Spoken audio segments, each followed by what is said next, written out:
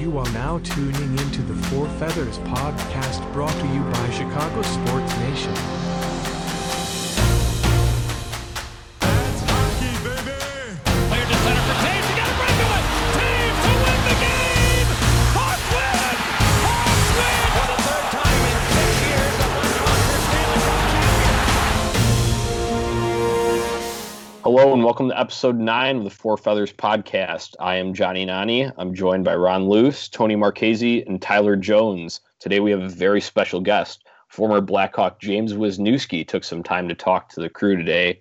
Along with the Blackhawks, Wisniewski played for the Anaheim Ducks, New York Islanders, Montreal Canadiens, Columbus Blue Jackets, and Carolina Hurricanes. So let's not waste any time and get right to it. We are now joined by former Blackhawk James Wisniewski. James, thanks for taking the time to join us. How are you doing tonight? I'm doing well. Thank you, gentlemen. How are you guys doing?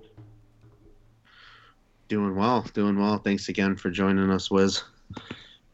Absolutely. Well, I'll ask the first question. We were talking a little bit before we jumped on tonight. So you played for Coach Q for about 30 games. It was the last half season you were with the Hawks before being traded. What was it like playing under Joel? And I mean, obviously the biggest news in hockey over the last 2 weeks has been, Coach Q being fired. So what was your take on him being canned? We went through quite a bit of coaches when we were in Chicago. Obviously, we were kind of the bottom feeders until, honestly, it was like kind of started with the draft I was in with them getting Duncan Keith in the second round. He drafted Babchuk, but he ended up getting traded actually for Danny Richmond. I went in the 5th round, and I think. Buff might have been the next year, but that's like when Seabrook came the following year. Buff got in like the late, I think it was like 8th or 9th rounder. Might have been Colin Frazier. That would have been the 2nd rounder that year. I think Adam Burrish was my year. And then all of a sudden, then you get the Taves and Kane, and all of a sudden, that just shows you how important the draft is the way it turns around. But anyway, so, we had like Trent Yawney. Trent Yawney was I had him in Anaheim and as a minor, but I love Trent. And we had Denny Savard. He was, amazing human being, assistant coach. He came in and just was kind of a whirlwind with, some of the owner battle, and just the organization was kind of in a little bit of shambles during that time. And then when Q came in, I was coming in for my 3rd ACL surgery on my right knee. So he was kind of a breath of fresh air. He's a big-time players coach. As long as you play hard, play the right way, you get rewarded with days off. He loves to have fun. And when you're a players coach, and you get a lot of respect from the guys, and because we really want to play for you, we're not getting treated like children. Yeah, without a doubt. I mean, yeah, that seems like that was pretty widely recognized amongst some of the guys that you played with as well that are still there. Were you surprised at all that he was fired, or did you think it was just natural that the time was coming? Honestly, I think in the hockey world, it's almost inevitable that you're not going to stay with the same team forever. I mean, it's just the way it is. Scotty Bowman leaves, goes to Detroit. Then you have, you just have unless you're like a Bill Belichick, but that's in football. Those guys you just kind of wear out your time. I don't know what it is, but you just kind of get in a rut. It's monotonous, and you guys just need a little, change of scenery. You can't trade every player. Then you're going to be looking like an idiot. So, of course, first person to go is usually the coach. They're going to, because the GM wants to keep his job, right? I don't care it's how many Stanley Cups you won. It's what have you done for me lately? So then the GM's job is to, hopefully that he keeps his job and keeps that team winning. So the easiest thing is to, start with a new, fresh face behind the bench.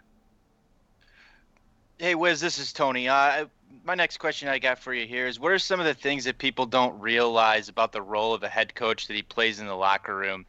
And kind of a two-parter here. How important is it for the team to buy into the coach's methods and strategies? Kind of want your insight into what it's going to be like for the Blackhawks with that new face in there in the locker room and Jeremy Colliton. What are some of the things that they're going through now? There's going to be – well, the thing is obviously that with the studs there, they're always going to be their studs, right? But the good thing is for, when you're a fourth liner or third liner and a new fresh face comes in, you kind of get a clean slate. If you've been there for 3 years, 4 years, and your coach just looks at you, you're not getting any power play time, 0 penalty kill time, last minute of the game type deal, last minute of the period, and you're just like, where you stand. You're just kind of slated in the Sharpie. You're not going anywhere. When a new guy comes in, he's kind of just looking around as who's going to battle for me right now. You kind of might get that extra chance if a guy's not having a good game. In the second line right wing, he gets bumped down to the third. You get bumped up to second. And that's how careers are changed. Can you handle that pressure? Can you grasp it when it gets handed to you? Because you might not ever get that chance. So if you take it, then all of a sudden now you're second liner, and that guy's behind you. So that's the one thing that get a new face in there. The other thing is that there's going to be a little bit of pull, because obviously with the Taves and Kane and Siebes and Dunk and all these guys, that they're used to a certain kind of style. They're used to be able to maybe in practice, like, I don't feel like practicing today. You know what I mean? Just because they have that respect from their coach, and they don't have to, because he knows what he's going to get. This coach might be like, oh, that's not working here. We're doing this.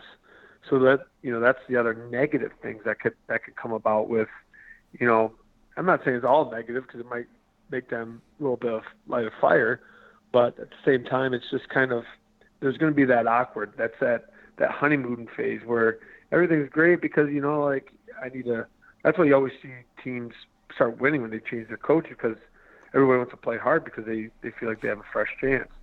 But at the same time, there's that awkward phase because you don't really know what to do. There's that, that first, second date kind of awkward conversation type deal. Yeah, definitely, changing dynamics in there. It's good to get a perspective from someone that's been in that situation. So as we were wondering, what's the most memorable intermission pep talk that you've ever heard from a coach? That's a good question. I mean, there's a couple funny ones that. Bring it on. Yeah. Bring it on. Yeah. Oh, yeah. I mean, like not funny ones, but when I was in Columbus, like the first year I was there, losing obviously, and Scott Arniel came in, was like, are we allowed to swear on this thing? Oh yeah. Yeah. He was like, fuck you guys. You're not fucking playing for me. I'm not going anywhere. You guys, fuck you. You guys will get traded. I think like 2 days later, he got fired. And I love Scott Arniel. He was great, but we were all sitting there like, no, man, you're probably going to get fired first before they trade every single one of us. But, I mean, that's kind of the other thing is that what you have to be careful of is where, like, Babcock somehow gets away with it is that guys still win for him and play hard for him because, from what I've heard, nobody really likes him, but he demands your respect and he gets it, because that's the other side of it. If nobody likes you, everybody shuts down on you. You start losing, you're going to get fired. I don't care how many years you have in your deal. They don't care. The owners they want to win. So they'll just get rid of you. So that's the other, the contradicting of, being that asshole is whether or not you're either going to get the respect or you're just going to push players away. How hard is it, do you think, to get that respect, like in the Blackhawks situation where Colliton's 33 years old, younger than some of the guys on the ice? Do you think it's going to be harder for him to kind of make that bond with them? It all depends. It depends how his first impression is. I don't think that's that far-fetched because obviously, if he's coming in with a high-powered offense, he wants you to go. I mean, you're just kind of – they've been there. They know what's going on. I mean, there's a couple guys older than him, Dunk. Right. Siebes too, yeah. Siebes 33, Croft 33. They're 85 birth dates. Dunk's an 83, so he's 35. Yeah, Kunitz is almost 40. Oh, yeah, Kunitz. But, yeah, he's probably leaning on Kunitz. I bet you he's like one of the first guys. And, well, even the other guy, I mean, they have, Dunk and all those guys. They've won a bunch of cups. So, I mean, they have one of the – if he's smart, in my opinion, what he's going to do, he's just going to have a leadership group, which most teams do. And then you're going to have your top 5 guys, and you're just going to work with them. Be like, what is it going to take to get everybody working? And then just kind of pick and feed and just kind of roll with the punches until he gets his feet wet, and then he can kind of venture out and do a little bit of, what else. Because a lot of those guys, they're winners. I mean, they know what it takes. So they're just going to work together with them. Like I said, sometimes it just needs a new face because maybe Q was unbelievable for, 8 years or however long he was there for, and then 9 years, and then all of a sudden there's just guys. When you start feeling the pressure, things change. You might change completely, and then start snapping on guys, or guys just start shutting down a little bit. Yeah, I think too the Blackhawks have been winning for so long.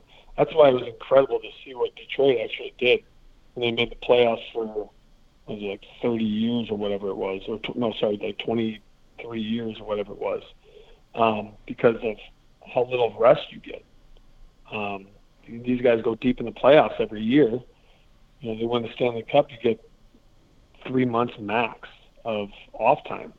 There's some guys that are getting 5.5 months that didn't even make the playoffs. So you got, and then going that deep in the playoffs and the grind that it takes, and then they have to give their body rest for a month and a half, and all of a sudden it's end of July, and then training camp starts in 7 weeks. So that people always forget that.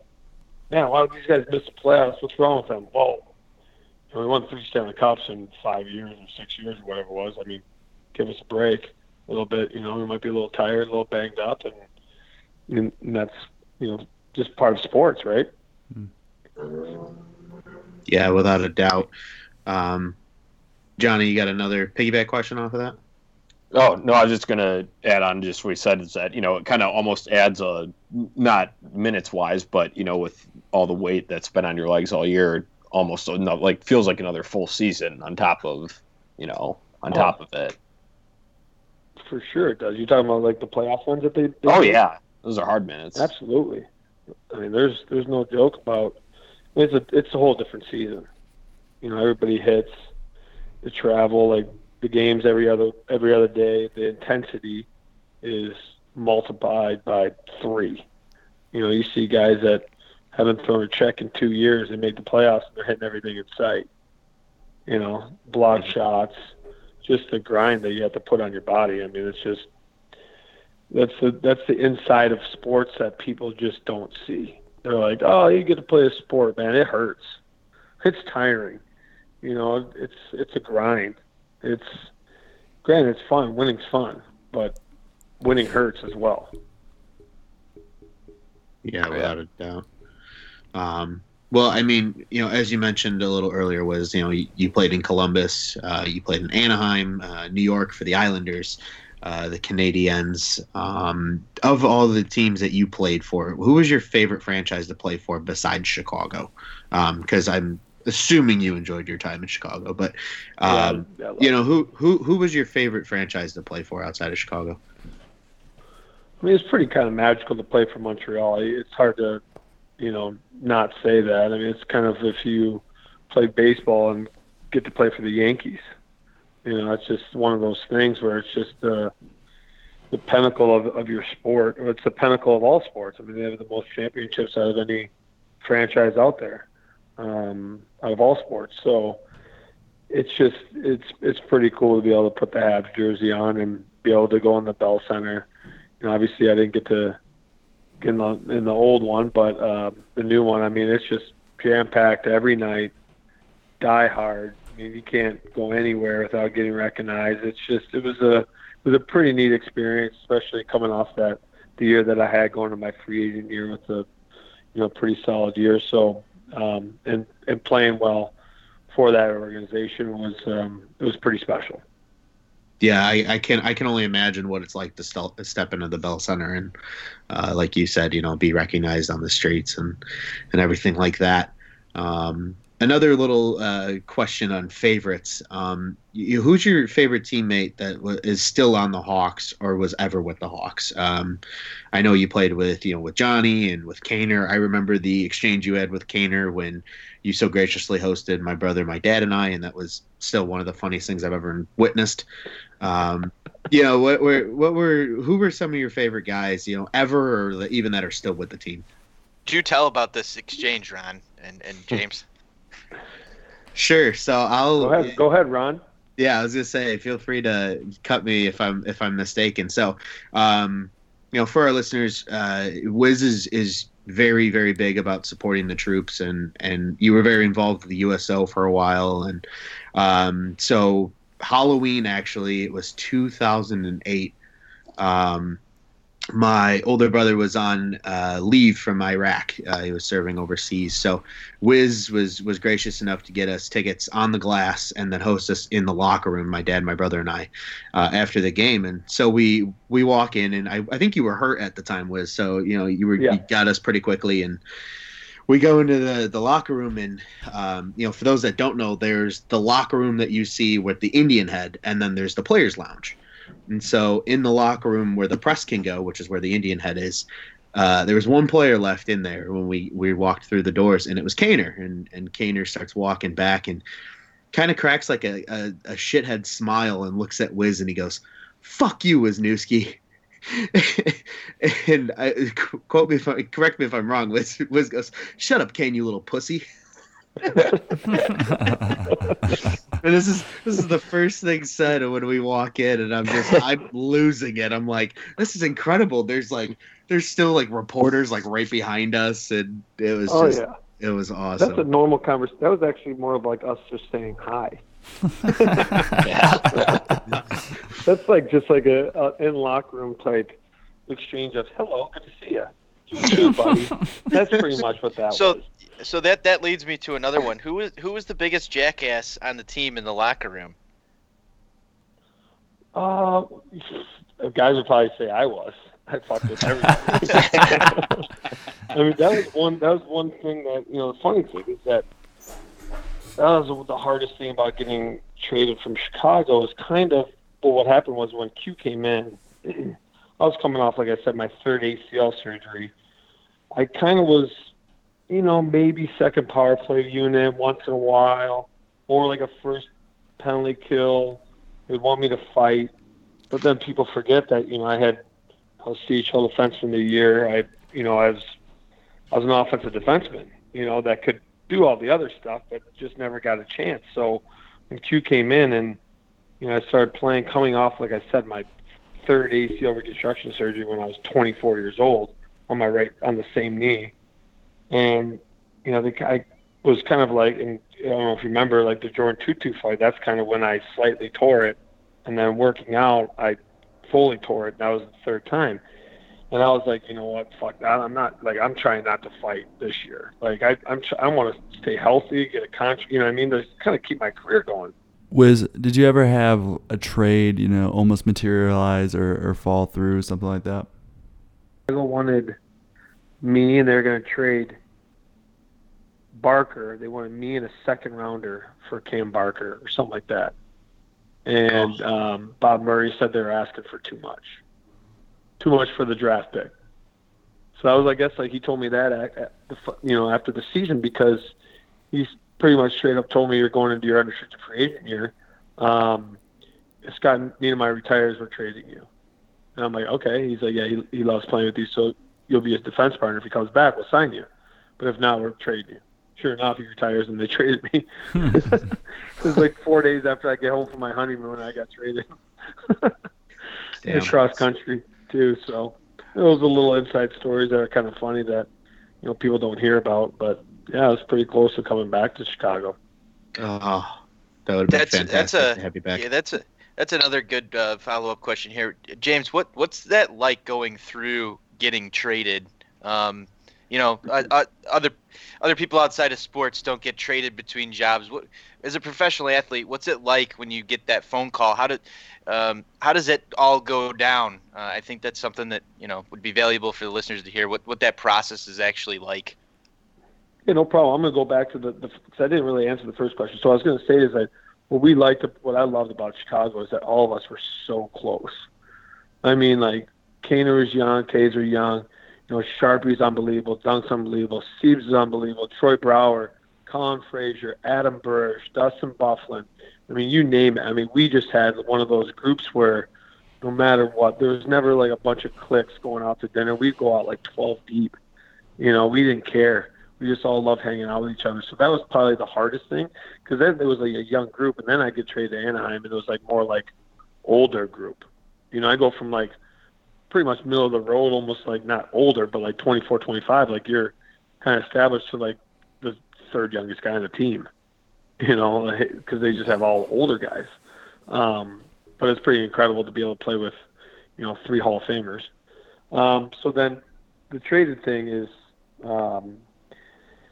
it's sometimes a compliment, sometimes like a curse. I was on 4 teams in one calendar year, but I was going into my unrestricted free agent year. And I almost took it as a compliment because everybody knew I wanted to get paid a lot more money, and everybody's like, oh, we'll borrow him for a little bit of a year because then he's going to go to unrestricted free agency, which pretty much was what was going to happen. So they're going from Anaheim to Long Island, and then the Islanders, we lost Okposo and Mark Straight. So then we were the worst team in the league, and then Montreal lost Josh Georges and Andrei Markov with 2 ACL surgeries. So then they traded me to rent me, and I had my 51-point season. And then they told me they were signing those 2 guys. So then I was like, all right, well, looks like I'm going to, go to unrestricted free agency. But then they traded my rights to Columbus, and I signed the night before free agency, my 6-year deal here. So speaking of that, Wiz, I mean, so you really never kind of hit unrestricted free agency. I mean, your rights were traded and you couldn't say no to Columbus, huh? I'm the kind of guy, this could be a blessing and a curse. I want to be part of the solution. I wanted to be the guy that kind of came in and helped resurrect the franchise. I mean, I could have went to free agency and signed with, like a Boston or a Detroit, or, you get what I'm saying, like any other powerhouse team that was, had, a New York Rangers, or back kind to of go Chicago. there, or go back to Chicago. They probably didn't have any cap room, but yeah, I think the Rangers were like kind of high on that. So it was just kind of one of those things where I'm like, I just felt like I kept getting underrated my whole career, so I wanted to go somewhere and like help them out.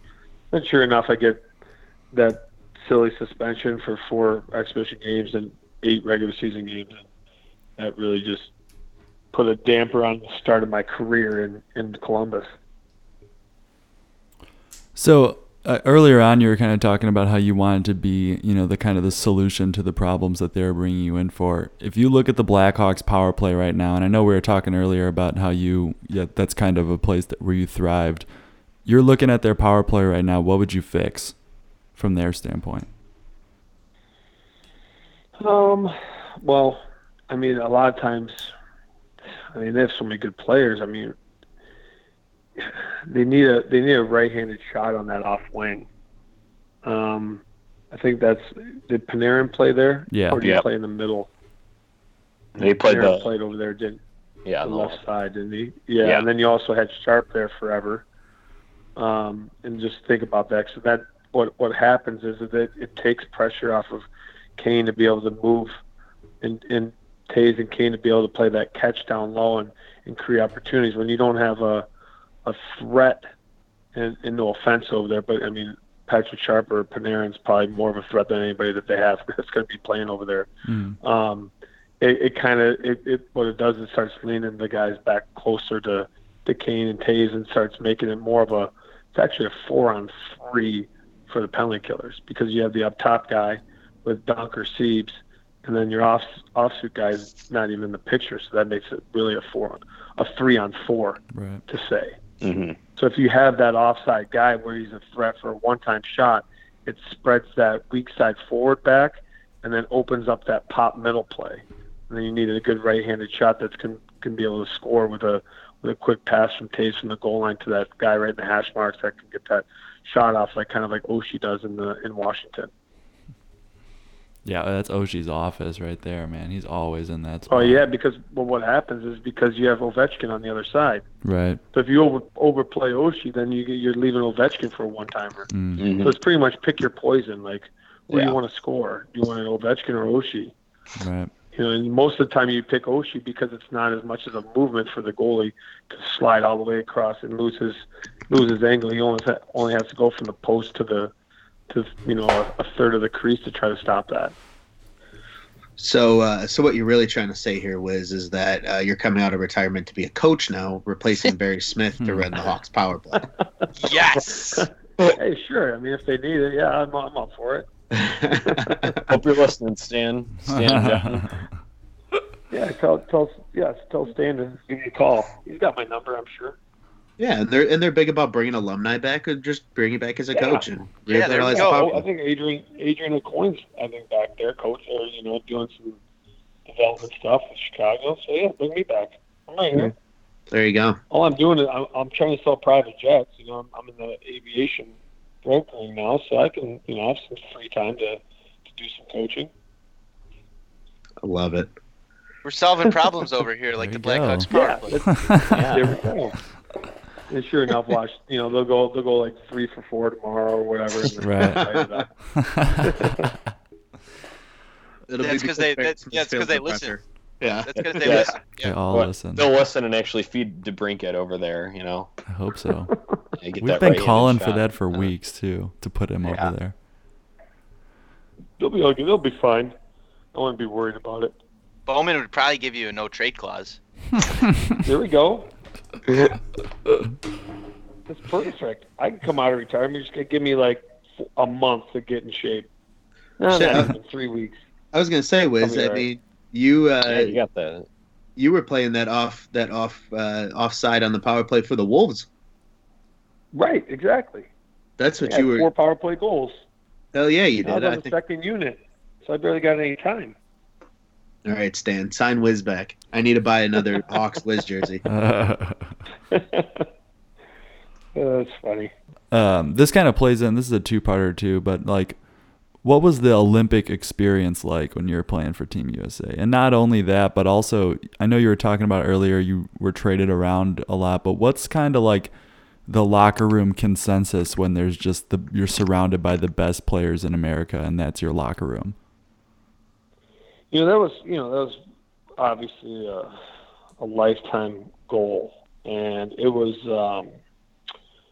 kind of surreal because I was actually going to retire last year. I just didn't feel like playing in Europe and leaving the family and stuff like that. And then I get a call from Jimmy Johansson, the late Jimmy Johansson, which was one of my favorite human beings in the world, probably my favorite in hockey and the management wise. And he was just like, I think you should go play and stay in shape for this Olympic thing. I'm like, well, they for sure not bringing the NHL guys. He's like, absolutely, they're not. He's like, I could tell you with certainty. And I'm like, all right, well, I'll go do it. And I went to Germany, and I actually had a blast with Evan McGrath and his wife Madison, which is Doug Gilmour's daughter. And it actually kind of brought hockey to be fun for me again. Because it was just frustrating with just the injuries and just the non-opportunities that you get when you kind of go through that, and you know what you can do, and maybe not get a chance, and all that stuff. And then to be able to, fulfill a goal like that, to go, to be able to get announced, it was something pretty special. And I got to bring my parents, my wife, my 2 daughters. I actually got to say happy birthday to my daughter after. I think we played Slovakia the first time, February 16th, my daughter's birthday. And after we won, I got to go over and say happy birthday to her. So that was something very special. James, you bring up a good point that I think a lot of people don't talk about, and I want to ask you this: what's it like having a family and young kids and playing in the NHL? What kind of toll does that take on some of these guys who are out there? And what's that experience like when you're constantly on the road and playing sports and trying to balance, having a family at the same time? It all depends on the age what they're at. When I was in the NHL, they were 3 and 1.5, 4 and 2 ish. But then when you go overseas, like how I did, I went by myself. So that was the biggest thing. I mean, playing the NHL is not. It's playing in Europe, NHL is a cinch. Stay at Ritz-Carlton's 4 seasons, fly private, eat at the best restaurants. It's nothing. I mean, the longest flight you're going to have is 3.5 hours probably, especially when you're in Chicago. So yeah, you might be gone for 8 to 10 days or something like that, 12 days max, and it feels like forever. But I mean, it's the travel and with the way you can FaceTime now, it's not too bad. It's when like you try to hang on if you want to go to Europe and kind of do that sort of thing is when it kind of takes a toll. Don't forget, we do get the summers off. You train hard, but then you get all day off to hang with the family and whatnot. I experienced something a lot different when I try to, I don't want to say make a comeback, but somewhat make a comeback when I went to Russia and for 10 weeks didn't see my family. When I was in Germany, didn't get to see them. That's when it got hard. That's when I'm like, why am I doing this? It's not for the money, obviously. When you're doing that, so. That's when it was a little difficult, but you know what? It's everything happens for a reason. I did it, and now I got to play for my country, so it was special. Yeah, that's pretty cool. I mean, I know I enjoyed watching you play on TV for Team USA, and I mean, you guys, we're in every game and had a good run. Just to pivot a little bit, I got another good question. Kind of another thing we talked about a little bit before we got on the air. Who are some of the current and former guys in the NHL? Any teammates that you've had, or maybe they even weren't teammates, but just friends that you're still kind of in touch with? And of those guys, you got any good shareable stories that you can give us? That's a great question. I still talk to Jim Vandermeer pretty regularly. He's over in playing in the UK, getting his master's degree. I think he's in Belfast, actually. I don't know. You guys put me on the spot. You should have told me this, and I could have, it gave me a little bit of a heads up to, try to think of some stories. Well, you said Whit, right? Yeah, Ryan Whitney. He was my defense partner and roommate for, over a year. Yeah, Whit is scumbag. That's his nickname, scumbag. that's his nickname. Now he's married with a kid. It's actually kind of funny because when you're that age, I mean, I was 25-ish. He was 26. They were like, there's no way this guy can do it. Now he's a married man, father, so it's kind of funny. Adam Bursch, I think, is still rocking single. I talk to Adam every once in a while. He's working for the Hawks now, isn't he? Doing TV and stuff. Yeah. Yeah, he is. He's providing hot takes on Henrik Lundqvist. Oh yeah. On the regular. Oh yeah. He said he said it was what was he, the most overrated goalie of the past whatever. He said I if he was how many seasons it was, but it was the night that the Hawks were playing the Rangers, probably about 2.5 weeks ago, and it kind of shocked everyone. We did a whole segment on do we think Adam Bursch would be able to beat Lundqvist in a shootout, and I think the resounding answer was no. Yeah, but Adam can always say he's got more Stanley Cup rings than he does. Yep, that's true. That's I like that. Adam, way to be a little ballsy there, buddy. That's my Yeah, boy. I you know, like that. you know what? He's always. I think he's kind of the guy that's always kind of been meant for TV in that regard, where he'll say something to grab your attention, whether you agree with it or not. You're still tuning in to hear it, right? To be honest, Well, he might not even believe it. That's if I know Burr, he might not even believe it. He might be like, you know what? I'm gonna try to piss people off right now. This is a great. I'm gonna say this. This is gonna be perfect. Well, it was about 3 days after that they brought Patrick Sharp onto that anchor crew too. So I don't know if that had anything to do with it, but To replace him or to Oh no! no, it was it's now who is it? Pat Boyle, Jamal Mayers, Jamal Jamal Mayers, Mayers. Sharpie, and Bursch. Dude, they're trying to get some more hair on that crew, man. Jamal Mayers is Oh man, that's a good little clue right there. How Well, is if they- Sharpie on there? That'd be kind of funny. He's pretty good. He just kind of he usually just sits back and used to laugh at me and Bursch. That's about it. Well, we'll have to get you to Chicago so you can watch a couple of the games and text Burr and give him some shit. I will. I'll have to do that. Maybe they'll put me on as like a guest appearance if I go to Chicago and go to a game. There you go. That'd be great.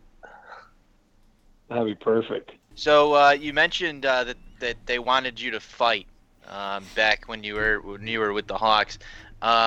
Who were you most afraid of fighting in the NHL? Was there one guy that you just did not want to go up against? Who was that? And then what was your most memorable fight that you were involved in?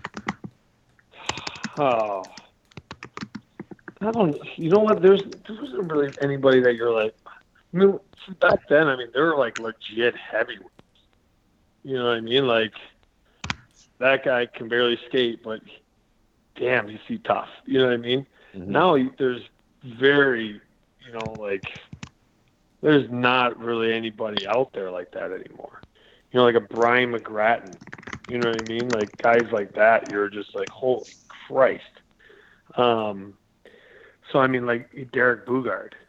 You know, like think about if those guys were in the league right now, they would just kill everybody that they fought. Yeah. The most memorable fight.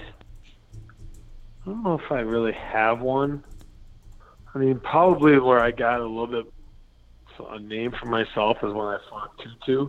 That's why I said I hurt my knee that way. Other than that, most of them all just blend in. You kind of all just black out, fight to not die, and that's pretty much it. Fight scared. If I had to tell anybody how do you fight scared. You know, you fight confidence when you usually lose. You fight a little overconfident, and that one punch, all of a sudden, you're waking up from the ice. You never know that way.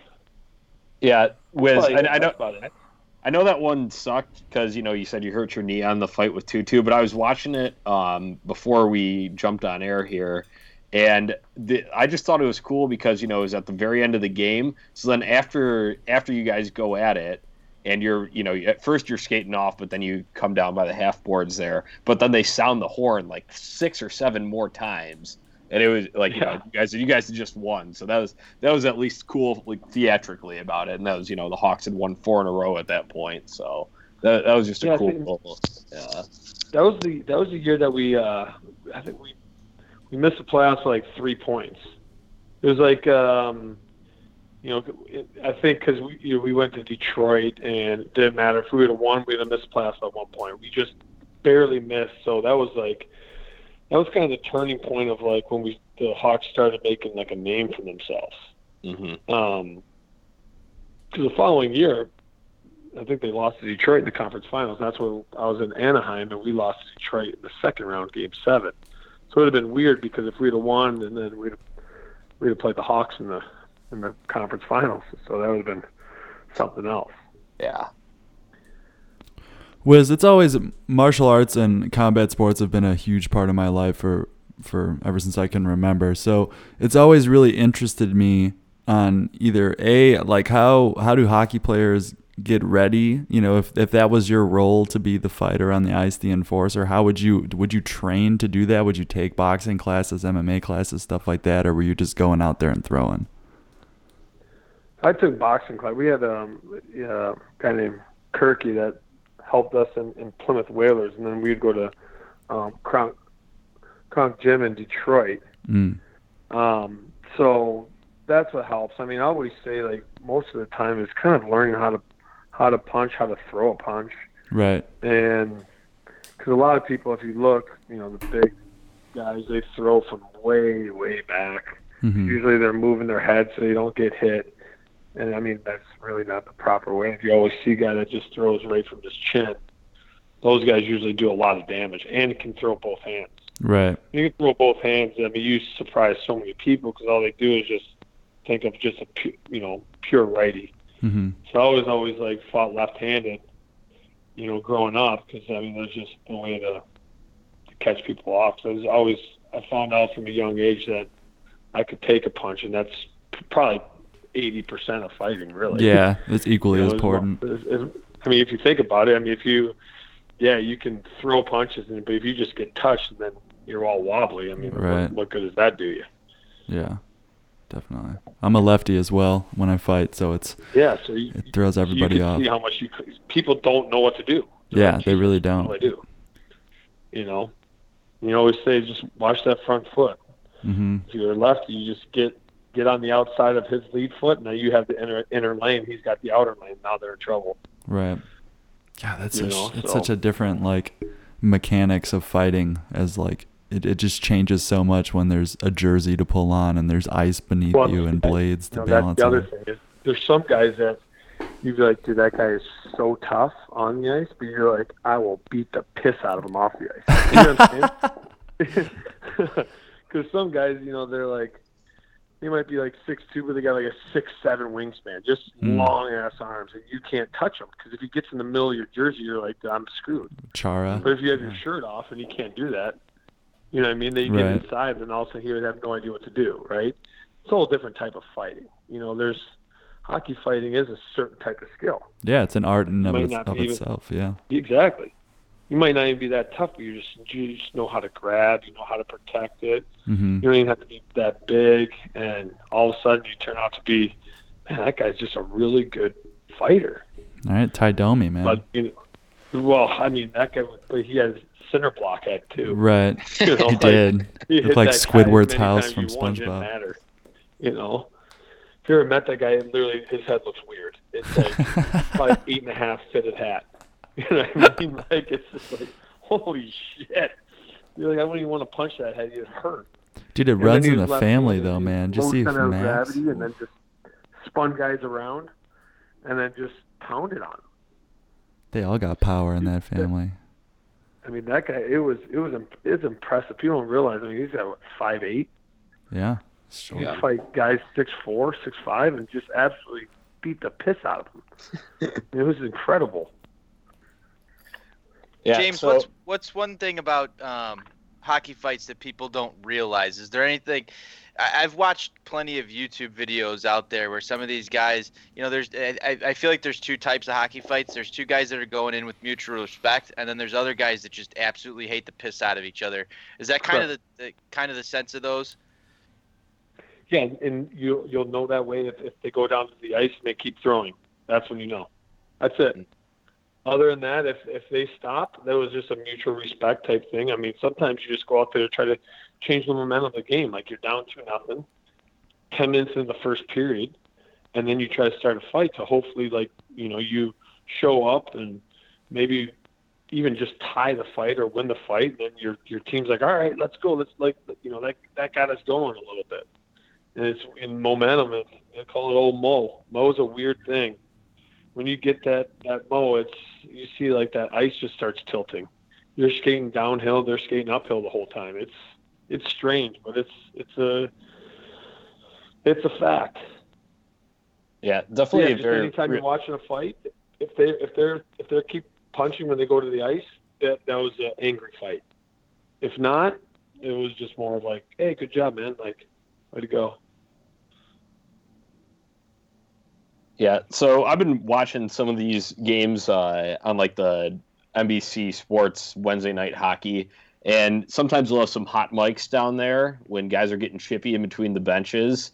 And so the other night, I think it was Subban and someone from Colorado going at it. Zadorov. And yeah, but so I just want to know, what's the worst exchange that you've heard, whether it's between two players on the ice or even to like a ref? Because there some guys were, calling the ref a dumbass and this and that. But I just want to know, from being on ice level, what's some of the worst stuff that you've heard? If it gets too bad, we'll bleep stuff out. But we're pretty good at throwing the explicit tag on something here. Yeah. I mean, it could get pretty bad. I mean, I almost feel like the kids nowadays like, oh man, you suck at Fortnite. I mean, I think that would be like their chirp. I mean, I think the game is so soft now. I mean, it's ridiculous. I don't even know how they would even chirp like, oh, my stick handling's better than yours or something. Like, there's nobody even plays hard or tough anymore. Like, it's hard for me to watch it. I'll be honest, guys. Like, to see 8-6 games, 8-5, 7-4, all every night. It's like there's just no pride. But, that's just, I guess, an older guy. I guess I'm an older guy now. But, I mean, it's almost reverting back to, like, the 80s when, defensemen had 120 points and guys had 90 goals. I guess that's what they're trying. That's what they're fixing the rules for. But, honestly, I can't even tell. I mean, anything, whatever you think of, it's been said. I've not heard it. The only thing that doesn't get said is they don't talk about children. Yeah. I've never heard anybody bring up somebody's kids. If so, you're probably gonna get literally slashed in the face. Yeah. Other than that, wives, moms, girlfriends, it's all fair game. Yeah. Enough said there. Yeah. I mean, everything's fair game except kids. That's probably what I'd have to say. All right, so I'll piggyback off of that one.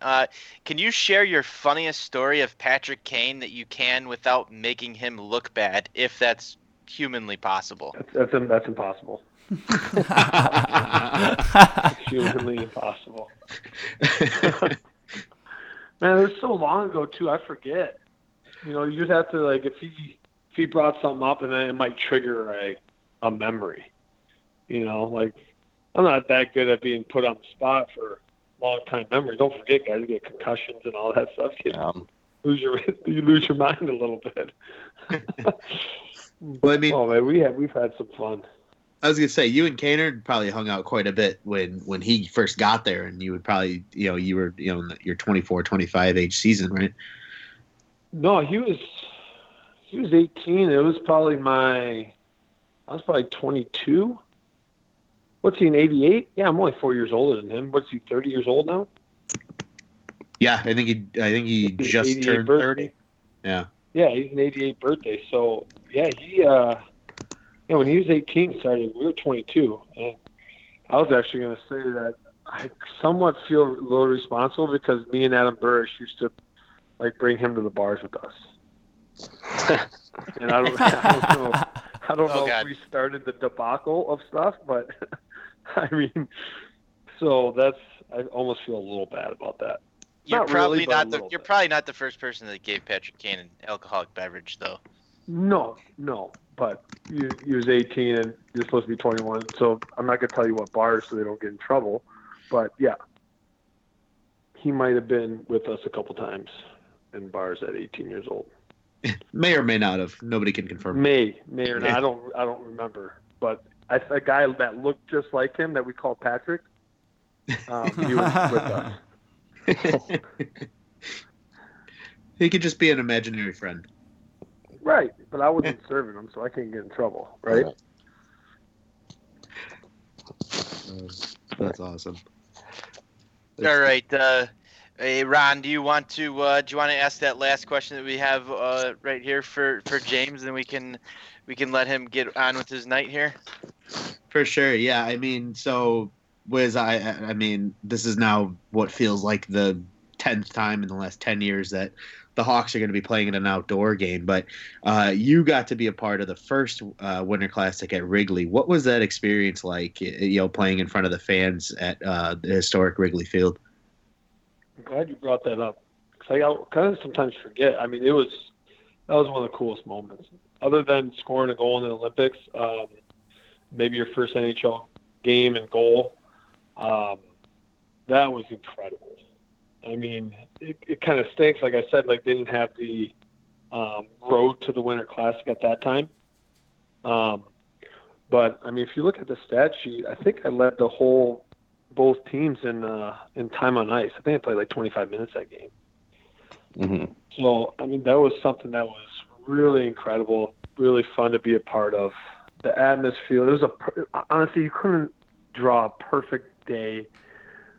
You couldn't draw a more perfect day than that. Like, it was cloudy, 38, wasn't really windy, so it wasn't that cold. It wasn't, like I said, sunny, where it's like you have to, like, in the third period, switch ends because it's unfair to one side. I mean, Wrigley Field is as historic as maybe other than MSG as a stadium. It was so cool. Because, like, I think was it the second one of all time? Yep. Yeah. Pittsburgh and Buffalo, right? Was the first Mm-hmm. one? When we had it, I mean, it just doesn't get much better than that. I mean, it was something that I'm surprised they haven't done it again, to be honest. I think maybe because it doesn't hold as many people as they would like. Yeah, I mean, to your point, though, I wouldn't be terribly shocked if, in a couple of years they bring another one back there. Yeah, I mean, it's just, especially after winning the World Series and all that stuff. I mean, that was another thing that used to be a lot of fun, going down, like staying in Chicago and going to Cubs games. Might have had a little fun when I used to do that, I'm not going to lie. Were you a bleachers guy? We got tickets from the organization, from the Cubs, and so we got pretty good tickets. We were usually right behind home plate. But I mean, we did end up going to a couple of rooftop bars before, and the bleachers at one point. That's awesome. Nice. Hey, Wiz, I know you said you brought up your time on ice that game, but I have it up here now. You played 23-36. You were only second to Duncan Keith, but you led all skaters, both Red Wings and Hawks, with 4 shots. So there you go. Okay, there you go. Thank you. All right, so yeah, second. Dunk that past me, yeah. Yeah, superhuman cool. Duncan Keith. It wasn't like I was sitting on the bench, played like 6 minutes, so. I know. You were only behind. He only played about 25 more seconds than you, so. Yeah. So it was awesome. I mean, that was just like I said, that was just something that was just so cool. And then, like I said, I got traded 2 months later, so. Yeah. Yeah. Well, Wiz, thank you so much for joining us. I mean, I know my lovely old man was able to get us in touch with you. So thanks again for joining us. I'm maybe later this year or even next year, I'm sure we'd love to have you back on. It was an absolute ride of a time. And yeah, with all that being said, thanks again. And we hope you have a great night. Yep. Thanks, Wiz. Absolutely. Thank Thanks, you. guys. You too. Thanks for having me. Take care. Big thank you to James Wisniewski for joining us. Guys, that was a great interview. Some great insight on locker room stuff there. Yeah, that was absolutely awesome. Some of those stories that he shared with us, some of the insights coming from a former NHL player. I mean, you don't get much better than that. Yeah, not at all. I mean, especially, he was having fun with us, and sharing some laughs, and yeah, I mean, incredible insight. I didn't think we were going to get that good of insight. It was a lot of fun.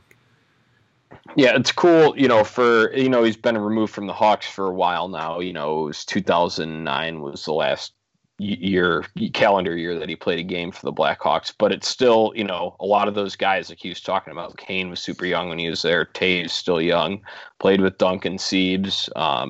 So, I mean, it's kind of cool to hear about them then and then, look at where they are now. And like someone like Siebes and Dunks are the veterans of the team. So it is far removed as he is. It's still all relatable stuff that he talked about. Yeah, and I was actually really impressed with that little nugget that he gave us, that he almost came back here for the 2010 Cup run. Imagine if he had come back and won the Cup with the team. We could have had Wisniewski on this team, probably maybe even for the 2013 run too, at that rate. I mean, it's very interesting to think about how many what ifs happen in any given year in any sport. How many players could have ended up somewhere, and that just goes to show you how close things can come. Yeah, and to piggyback off of that, Tony, more of the what ifs. I mean, you saw what kind of offensive defenseman he became in the league. I mean, he had a couple of 50-point seasons, a lot of mid to high 40-point seasons. So, gosh, that offense on the blue line during those Cup runs would have been incredible. And you probably, let's go down the what if train even more. And, some of the trades that the Hawks had to make to get rid of some of these guys probably never would have even happened. Having him, through the 2010, probably even into 2014, 2015. Imagine if you've got James Wisniewski out there on the ice in LA in 2014. I mean, that's, you want to play the ultimate what if. What if you have him out on D instead of some of those other guys, and you might have the difference between 3 cups instead of 3 cups in a row, instead of that off year in 2014 against LA. He put up impressive numbers during that stretch of time, and it's always fun to think about the what ifs, but I think that's the ultimate one right there. Yeah, I think Ron's most disappointed they didn't get to break the jersey back out. I know. Ron's got himself 2 Wisniewski jerseys, so I do. We support our guests here in the pod. I got his Team USA one, and I've actually got 2 of his Chicago Wolves ones. One was for charity, for Easter Seals, so a little special bond for me there. But I'm actually thinking about, I don't care that he's been gone for a decade, guys. I might be getting a Wisniewski Hawks jersey. Yeah, that one that I tweeted today from the account, that would be a sweet one to have. The blacks, the black, alternates that they wore that are just like the red and whites, but so they really need to bring that jersey back. Yeah, it's long overdue. They do. I got a Marian Hossa in one of those, and I still wear it plenty. But I absolutely need the black Marian Hossa. I've got that Winter Classic jersey that they wore at Wrigley. A Hossa jersey like that, and I also have a white Hossa jersey, but I need to complete the collection and go with the green Hossa jersey. I need the red Hossa jersey, and I also need the black Hossa jersey. So I think that would complete my set very well. You also need the Hossa practice jersey, like I have too. We talking about practice? We talking about practice? I was talking about practice. No, that's awesome. I mean, yeah, that would be an incredible 5 jersey collection then, with all the colors. But yeah, agreed. You could never have enough Hossa jerseys. True. I don't think you can ever have enough Hossa jerseys. I actually bought a white one the day that he announced that he wasn't going to play last season, and I was like, well, time to get this before he officially potentially retires. And so now I've got the white one too. So. Smart move. We also have a little bit of actual current Hawks stuff to talk about. Jeremy Colleton and the Blackhawks did get their first win. The one thing I want to take away from this, and I want to put a little bit of a discussion about, is the Blackhawks did not introduce Colleton in the first home game that he was the head coach, and they went ahead and introduced him the second time around. And what was he greeted with? Q. Yep, a bunch of Qs. Yep, and that caused a little bit of a shitstorm on Twitter, saying that was a little bit disrespectful to Jeremy Colleton. And I know we all talked about it. You guys know my take on it, but I'm curious to hear what you guys have to say about what that meant and what that signified. I'll give my piece at the end if somebody else doesn't cover it here. But I thought that was a ballsy move by the Hawks to introduce him after not introducing him in the first game. Yeah, I mean, I think, it wasn't overwhelming because I finally got to listen to the video again and, hear it back and really kind of digest it. And it wasn't an overwhelming. It wasn't like when Q was there as everybody in the stadium was saying Q. They were kind of muffled, and I think that was more of some of the diehard Q fans that just miss him trying to send a shot at the front office. I don't think it was a shot at Colliton. Some of them may very well have been, because I think you guys have probably seen it on Twitter. There are some people that are just, for whatever forsaken reason, angry at Jeremy Colliton, even though he did absolutely nothing. It's actually one of the kids I know that I kind of grew up with. I've been following his Twitter stuff, and like every single time there's something Jeremy Colliton related to the news, he's like, fuck this guy. I'm like, dude, how are you going to blame him? Like, I know you missed Q, but damn. So, I mean, yeah, I think there's some mixed possibilities there for what it really meant toward JC versus maybe the front office. Yeah, I want to lean that it's more towards just like a message to the front office. For the most part, there's probably, you're going to get your few hotheads in there that'll be vocal about it on Twitter or whatever.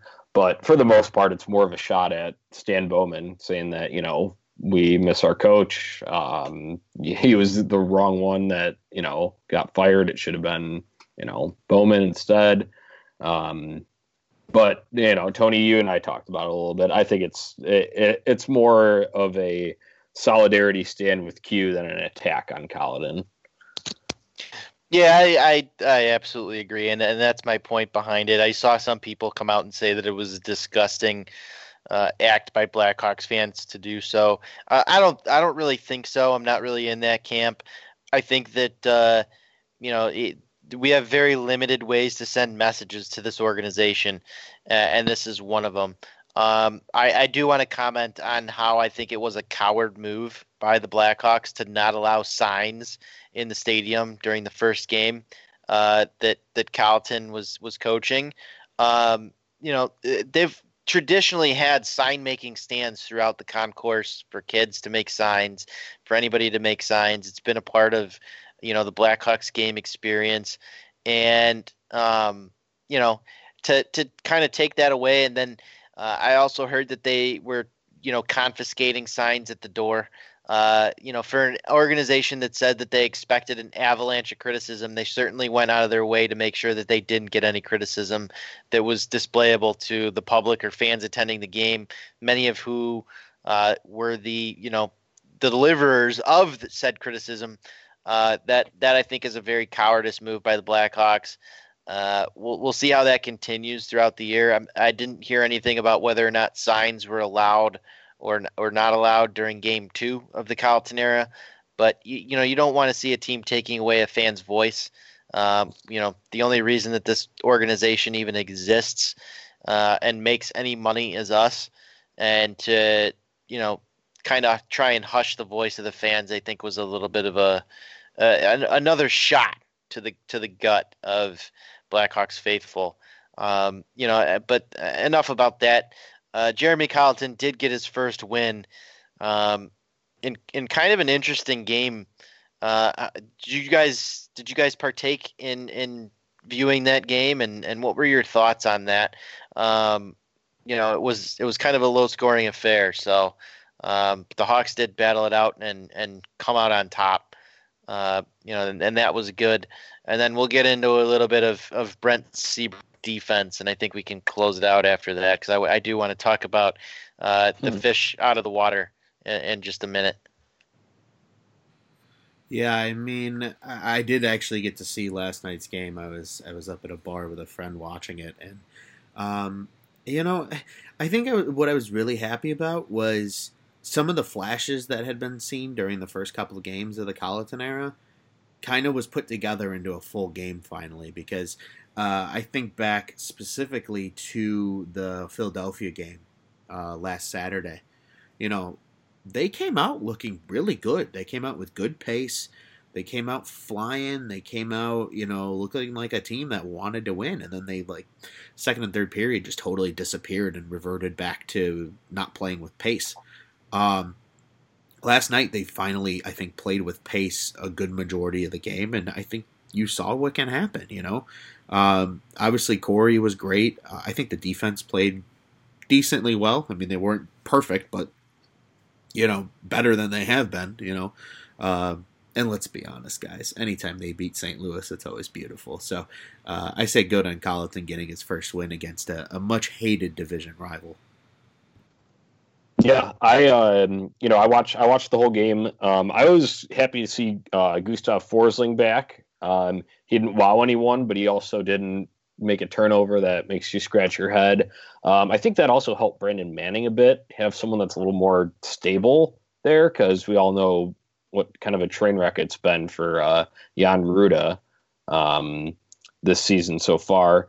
But you know what? In a game like that, it was an oddball goal. It was on the power. Sure, it counts as a power play goal in the stat sheet, but you look at it and Seabrook walks to the low slot, fires one on Allen. It kind of pops up over his shoulder, and it was that Bouwmeester that gets in behind him. And as Bouwmeester is trying to get himself up, he kicks the puck into the net. That was the only scoring all night, either team. So, I mean, you know what? It feels like it's about time that some bounces have gone our way. So I remember watching some games on the Canadian road swing, especially Vancouver, that game. I just remember, what I do when I watch some of these games and I have my laptop in front of me and I'm able to really track stats, I'll pull up this nice site. It's called naturalstattrick.com, and it gives you the live, Corsi 4, Fenwick 4 against High Danger, all that stuff. So a game like that at Vancouver, we were dominating for most of the game, and then we end up, a couple bad breaks go against us. We end up losing that game 4-2. Then last night, Blues, we started out okay, but then the Blues, they just shot up in all these categories, and they ended up finishing with 51-42 in shot attempts, 28-19 in shots on goal, and 9-7 in high danger chances. So maybe not a game that we completely deserve to win, but you'll take those any way you can get them. I was satisfied with the back checking too. We supported a lot better when pucks were in dangerous zones, whereas I feel like we've left those hanging for the other team to just scoop up and get us playing on our heels. So I was happier with the effort last night. Maybe not I'd like to see a little more us driving that possession, those numbers possession wise, but overall I was satisfied with the effort of the guys. So. Yeah, I feel you on that. Like you touched on, it's always good to see them get a win against St. Louis. Fuck those guys, because we can't say fuck Detroit anymore. As much, but Wakey Bacchus was always a fun time for me. Oh God. But other than that, I did want to touch a little bit on the Brent Seabrook flop that he had the other day. Was that not one of the worst defensive plays that you guys have seen Brent Seabrook, let alone most defensemen, make in the NHL? I mean, if we're going to close it out on something a little bit comical, how's Brent Seabrook, looking like he's doing the worm on the ice for you, I feel? That was such a show. I just wonder what was going through his head during that time. Yeah, I don't know if he thought Aho wasn't going to be able to just dance around him. It would be different if it was a fourth line guy out there and he kind of laid down like that, because then the guy might not know what the hell to do with it and might just put an easy shot on net that Ward could have stopped. But it's Sebastian Aho. He's a good player. He's going to dance around you no matter what. Yeah, the word that came to mind was starfish on the ice. Just kind of... You might as well have just, laid there, because he was absolutely useless on the play. But, yeah, I don't know. it pains me even more that it's Seabrook, because if it was Jan Ruda or Brandon Manning or Brandon Davidson, I would have just been like, well, fuck it, this is what we expected, right? But when it's, at least, especially because Siebes has looked better this year. I don't know if he just got in better shape or whatever, but he's looked better this year compared to last year. So it's like, Siebes, come on, my guy. Even if he just went down to the knee and was able to get back up and recover, I mean, I think that's it. We do have a strategy in NHL 19 and NHL 18, on Xbox, where we call it Operation Laydown. And that's where if you go up like 5 or 6 goals, you just have all your defensive players lay down in the slot. I've got some YouTube videos that I'll show you guys. People have done it. I actually have clips myself of us performing this, and it really F's with the other players. I'm wondering if Brent Seabrook watched those clips of people playing NHL and just laying down in the slot. It works much better in video game hockey because what ends up happening is, people try and make a pass or they try and skate around you and then they fumble over themselves or whatever. But apparently it doesn't work in real hockey. We'll try it sometime. We all get on NHL 19. We'll try Operation Laydown. I'm actually going to change the name from Operation Laydown to Operation Brent Seabrook, and we'll go from there. But that was my take on that. Is he probably was watching or playing a little too much video game hockey and figured he could just throw the laydown move out there. It didn't work. Yeah, but I thought that was a very winnable game. Oh yeah, Monday night. Yeah, pissed me off a lot about it.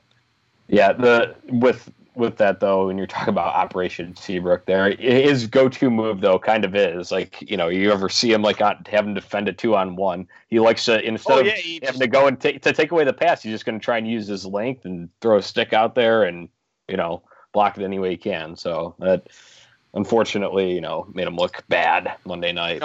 That's a great shirt idea for Four Feathers Pod is Operation Seabrook, with Seabrook just sprawled out on the ground.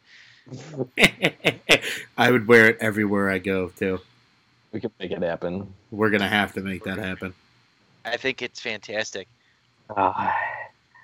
Alrighty. Well, upcoming this week, tomorrow night, Friday, well, I guess today, when this is going to be released, host the struggling LA Kings, so that should be another winnable game for the Blackhawks, 7:30 at the United Center. Sunday, home versus Minnesota, 5 o'clock. I know I'll be watching that instead of the Bears. Sorry about you, Bears. And next Wednesday, we're at Washington, starting a tough stretch of schedule at 6 p.m. So what are you guys looking forward to most this week for the Hawks? I just liked Ron's face when you said that you're going to be watching hockey instead of the Bears, and now I just have to say, Ron, you're fired. I will be watching both. That's the thing. You just have one up on one and one up on the other. So didn't we have this conversation before, Ron, where I had to talk to you about multitasking? I'm golden. You were like, "Oh, I was watching the playoff baseball game or whatever." I was like, "You ever heard of a phone and streaming?" Yeah. Having one up of each. Yeah. Yeah. I mean, it won't overlap too much, so I'll still be able to catch the good part of the Bears game. That's true. I do like the 5 o'clock start because if things do go south in the Bears game, I can just go to sleep early and get a good night's sleep before work the next day. So there's always a positive there. But go ahead. Sorry. No, you're good. I was just going to say, I think I'm actually looking forward to seeing the LA game. I think because of their struggles in net that they've had, and I'm pretty sure Peter Budaj is going to be their starting goaltender for tomorrow night, or tonight's game when this is released. I'm interested to see how they respond. I'm hoping they respond well too, especially after coming over really a decent win over a division rival. Hopefully they carry some of that, as Wiz said, that mo into the game. So that's what I'm looking forward to, I think, coming up.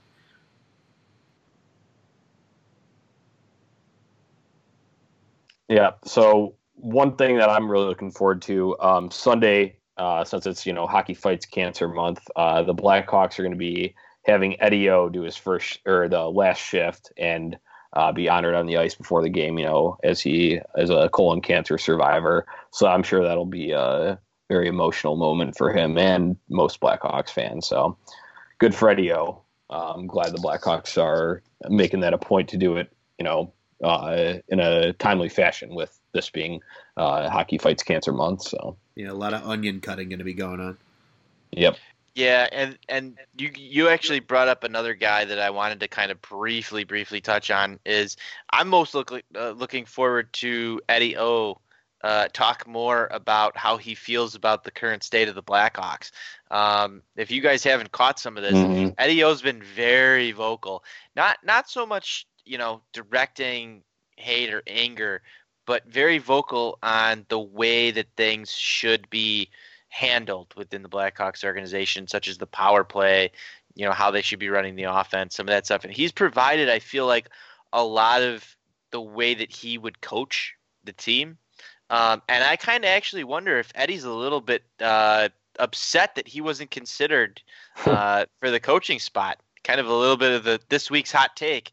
I think that Eddie O kind of wanted that Hawks coaching job and feels like he was passed over. Just my thought, but that could kind of be why he's been directing some of the comments during the broadcast the way he has been.